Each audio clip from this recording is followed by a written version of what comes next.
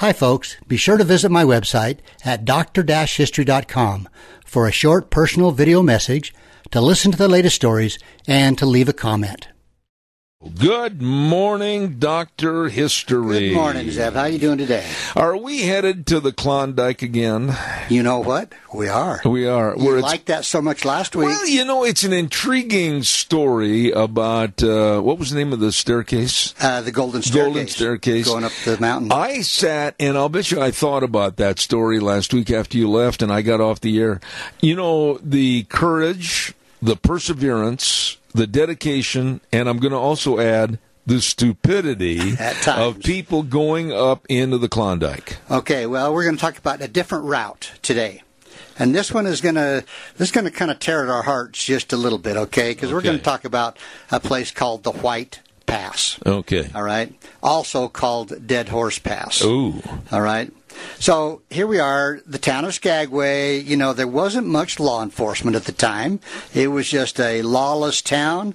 A lot of people, you know, thieves and murderers, stuff like that. But it was still a lot of guys that were just headed to the Klondike to pan for gold or get gold. Mm-hmm. But the pattern was set early in August when a Frenchman was caught stealing from a cache on the White Pass Trail. A committee was elected to deal with the offense, and deal with it they did. They lashed their prisoner to a pole right in front of his tent, and they pumped him full of bullets. They left his body hanging there for 3 days as kind of an object lesson to anybody coming along if they thought that stealing was a good thing. You mentioned on the last program that someone had stolen something from a pile of goods that had been left on the Golden Staircase? Well, yeah, it was along the path, and so they just took everything he had and sent him on his way, and nobody helped him because the word passed down, do not help this guy, he's a thief. Yeah. So Skagway, you know, we talked a little about this last week. The ships, they kept coming in and in, hundreds of boats, from big freighters to little canoes to little creaking boats. And then they had little boats that shuttled from the boat to the beach back and forth because the boats actually, the bigger ones, that were actually quite a long ways out from the shore. Now, each incoming ship was forced to anchor about a mile offshore and to dump the men, outfits, and animals into the water.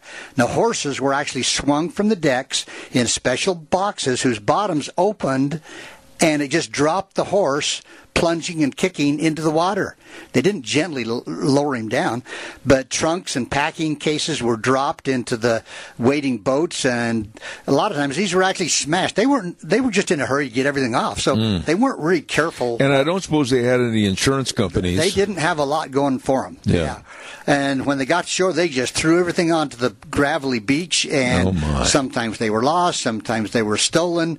Now, another thing, kind of like the California Gold Rush, when boats came in, the captains struggled to keep their crews because some of these crewmen, when they had ulterior motives, they knew that when they got to Alaska, they were going to jump ship. Okay, so then what about being shanghaied? Did the crews or the captains try to get people? Up there, not so much that I know of. Now, California, they did in San Francisco. But, you know, all the world had suddenly heard about Skagway. In fact, a San Francisco newspaper likened Skagway Bay to that of he says, like a nest of ants stirred up by somebody with a stick. Oh, just my. Thousands of people. But the beach had truly become a human anthill. In fact, it was a mess, a confusing mess. What about the sanitary conditions and living conditions? I mean, how dangerous was it to live there health-wise? Not good. That's why you wanted to head out as quick as you could and not stay in Skagway. Really? I mean, think of this. Thousands of men, horses, mules, oxen, people with all their gear, a jungle of tents and sheet iron stoves, boats upside down on just a mess. Mountains of goods and hay. They actually brought hay in for some of the horses and mules. Wow. So on top of these sprawling heaps, the men would yell out the names of every outfit and toss them down to the waiting owners. And the most far-sighted of the stampeders had already organized themselves into landing committees to rope off areas to guard their stacks of goods at gunpoint. So they had already formed some partnerships. I see. And put a rope around, maybe 5 or 6 of you, and one guy would stand there with a gun, make sure nobody came to. It was almost impossible for one person to make it. You had to have partners. Yeah. At least one, anyway. But now Skagway was kind of is on a narrow neck of the Panhandle, and it formed kind of an American bridge into Canadian territory. So you had to get into Canadian territory and get down the river to the Klondike. Through Skagway. Right, or Dyea. I mean, there was other ways, but Skagway was one of them. So night and day, the beach was never still. Rubber-booted men in constantly shifting streams were forever dragging their outfits across think of this, the tide, the mud, in an effort to get above the high water line. Now, the extreme rise and fall showed a difference of 30 feet. Of tide. 30 feet. It would get that much deeper when the tide came in. And the onrushing waters advanced at such a speed that a lot of them, returning to their stacks of provisions, found that they'd been totally submerged in the salt water. So if the tide normally, and I'm trying to remember when I was in Spain, I think the tide's out for about 5 or 6 hours at the most. Yeah, I'm not sure exactly. And that would be like a window of opportunity for them to get everything off the beach. And I'm sure some of them eventually figured out, okay, we've only got, 3 hours or 4 hours to get our stuff in. And it's gone. Yeah. But above the beach, the town of Skagway was still taking shape. There were shacks and tents crammed with men that were just so anxious to get over the trail into the Klondike before things froze up. So there was a big rush, a big hurry to get over there. What was it like? Maybe May through, August? Yeah. Or into the fall. You didn't want to go too far before things froze up. Yeah. But, the main street was nothing more than a single rut of black mud down which, the river of men and animals just constantly flowing. There were 4 makeshift saloons along the route. There were campsites that rented at $10 a week.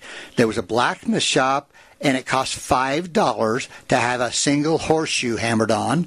There was a doctor's tent serving as a drugstore and a restaurant. So it was a mess of people. The care of the livestock intrigues me, though, because you said they had to freight all the hay in. Well, yeah, they didn't have much as far as feed. Any for forage up there? Some, but they still had to supplement it.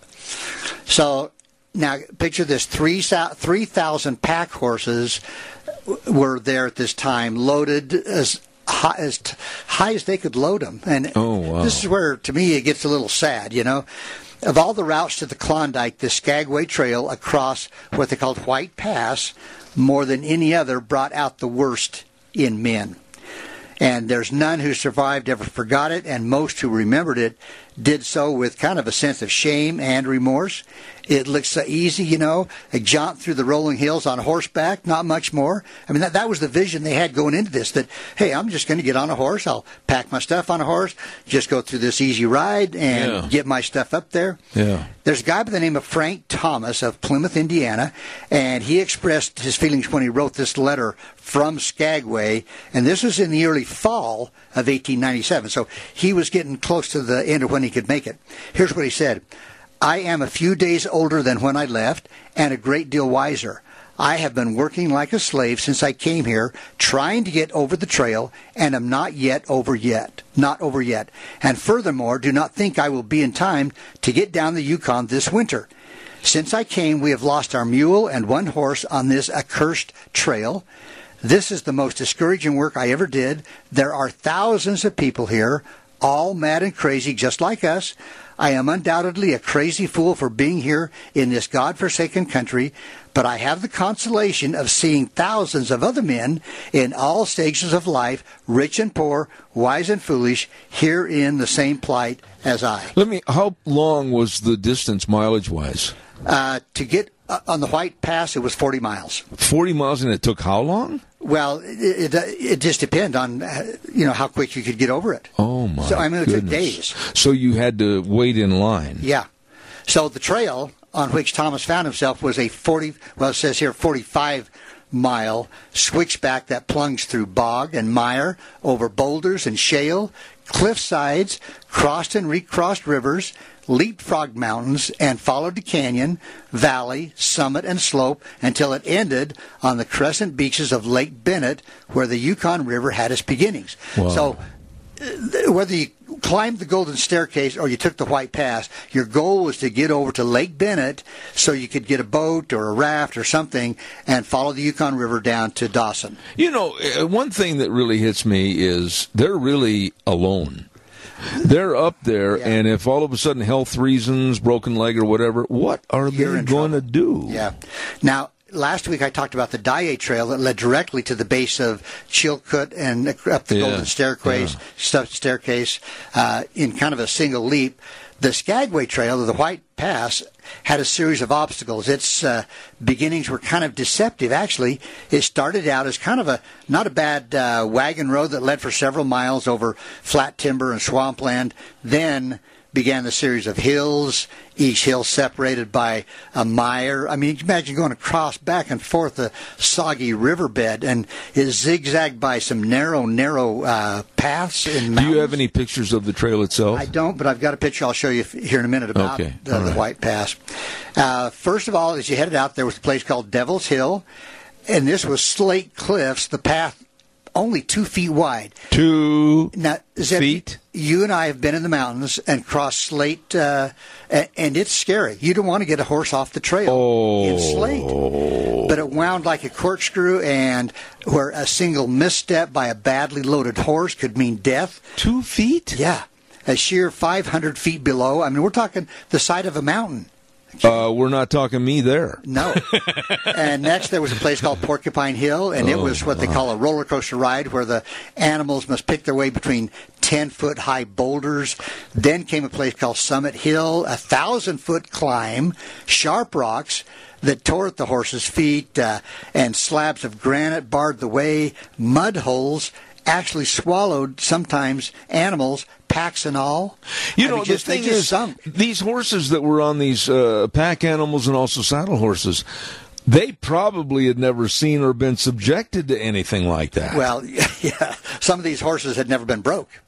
Okay, now one more mountain pass blocked the way before Lake Bennett, and that was when you finally got there, then you were okay. Now, of the 5,000 men and women who attempted to cross the White Pass in the fall of 97, only the tiniest handful reached their goal in time to navigate the Yukon River before it froze up. What did the rest of them do? I don't know. They stayed there? Either went back to Skagway or holed up for the winter somehow. But the slow movement over the pass, you picture this, those in the front struggling, followed by a line of stragglers, and you picture this, Zeb, it's not the best of weather up there. Raining all the time, the mud, the cold, the rain. And again, the trail was not wide enough to allow 2 animals to pass. Well, I was just going to say, what about somebody coming back down? That's their problem. They've got to figure out a way to step aside so people can keep going up. How do you do that? 2 feet? Yeah. So with my crutches, I need at least 4. So, time and again, all the movement ground to a stop. People would stop and build a fire, and these shivering men, they were haggard, they were dazed, they were tired, and they were waiting for the human chain to resume its movement up the hill. Because if somebody up front got in trouble, they had to just stop and wait for them to get things going again. So during these delays, the horses for miles back had to stand oftentimes for hours with these heavy loads pressing down on their backs. And they couldn't move. Because no one would chance unloading them in case movement suddenly resumed, and an animal might remain loaded for 24 hours. So I am absolutely astounded because, you talk about this, if a mule or a horse decided all of a sudden that it was going to turn around. Yeah. What do you do? Yeah. But, this is one reason why scarcely a single horse survived the 3,000 that were used to cross Are you kidding the White me? Pass in 97, 3,000. So here was this, it was really the shame of the Skagway Trail. Many of these horses and mules were ready for the glue factory when they were brought out of Victoria or Seattle at huge prices, and while others had never been broken or felt the weight of a pack. So few of the men, now picture this, few of the men who stampeded to the Klondike had ever handled a horse before. So it was not unusual for 2 partners to spend an entire day trying to load a single horse. By the time they reached the summit, the horses that had fetched $200 in Skagway were not worth 20 cents. Well, now, just a second here. These horses that went up there, what about the equipment and the packs if they went off the edge? You said very few of them ever made it. It's gone forever. Pretty much. I'll talk a little bit about that, yeah. But the Klondikers, they just wanted to get across the mountain at any cost. And the cost always included the life of that animal. So when you talked about them coming back down, probably none of them could come back down. So, and that was the only way? Well, no, there were other ways to get there. But like I said, the Golden Staircase, or there was other ways to get to the Klondike, but this was one way that they did, the mountains. To me, I'd be scratching that off the list. Yeah. But, a quarter of a mile from the Canadian border, each owner performed kind of a grisly rite. He carefully unloaded his pack animal and then smoothed the blanket over its back to conceal the running sores, or what we would call saddle sores, that most horses suffered at the hands of these amateurs that didn't pack them right. The mounted police would shoot a sore or injured horse on sight if it was brought across the line into Canada. Wow. Now, you and I have both seen saddle sores on horses. Yeah. You don't even saddle a horse until that's healed up and doing okay. I know. And you doctor it, Oh, my There's a guy by the name goodness. of Samuel H. Graves. He would never forget the day that he passed a horse that had a broken leg a few minutes before at a point where the trail squeezed between two big boulders. And he says the horse's pack had been removed and someone had knocked it in the head with an axe, and then the traffic was resumed directly across the still warm body. When Graves returned that evening, there was not anything of the carcass left because of the people walking over and over and over it. All you saw was the head and the tail on each side of the trail. Well, can we be a little bit more gruesome? Okay, all right, here you go. A veteran horseman by the name of Major Walsh, he was an officer of the Northwest Mounted Police, and he crossed the trail that fall with the government party and was horrified at what he saw.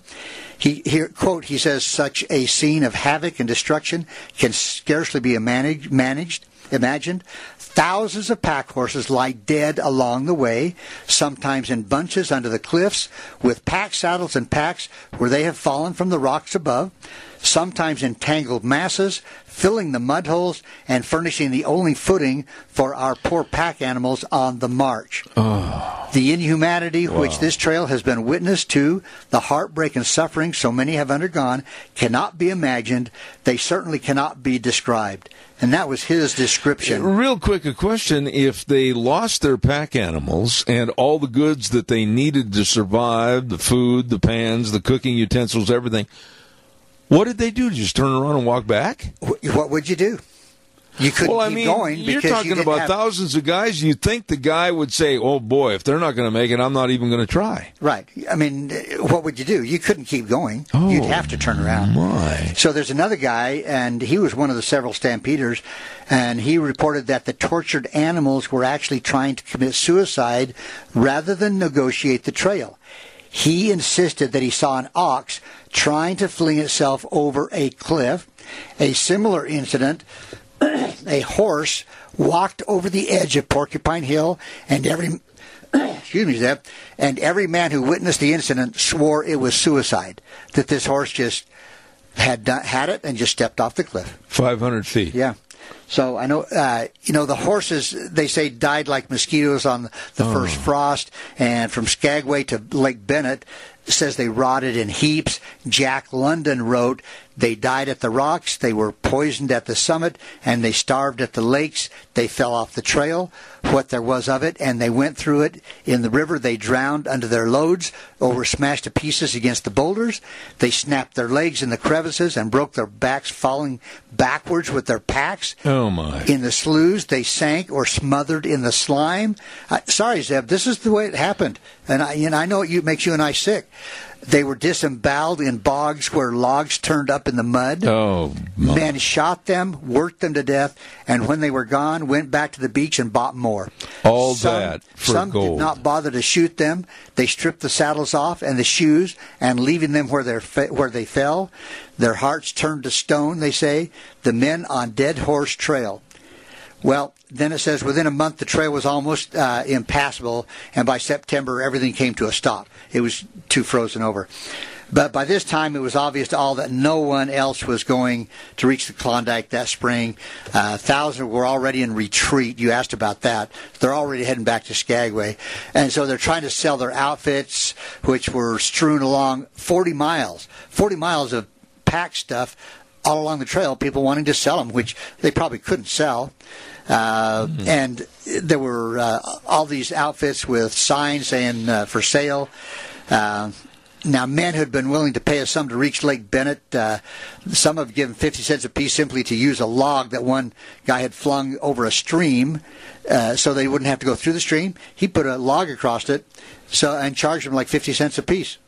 So this is unbelievable. Yeah. And, it needs to be told because that was the inhumanity and the frailties of mankind during that era. Let me show you the pictures, yeah. Oh, that's terrible. Again, that's down below the cliff of the trail? Yeah. Oh, my goodness sakes. Again, you and I are horse lovers to no end. I don't even want to look at that one. My. Doctor history.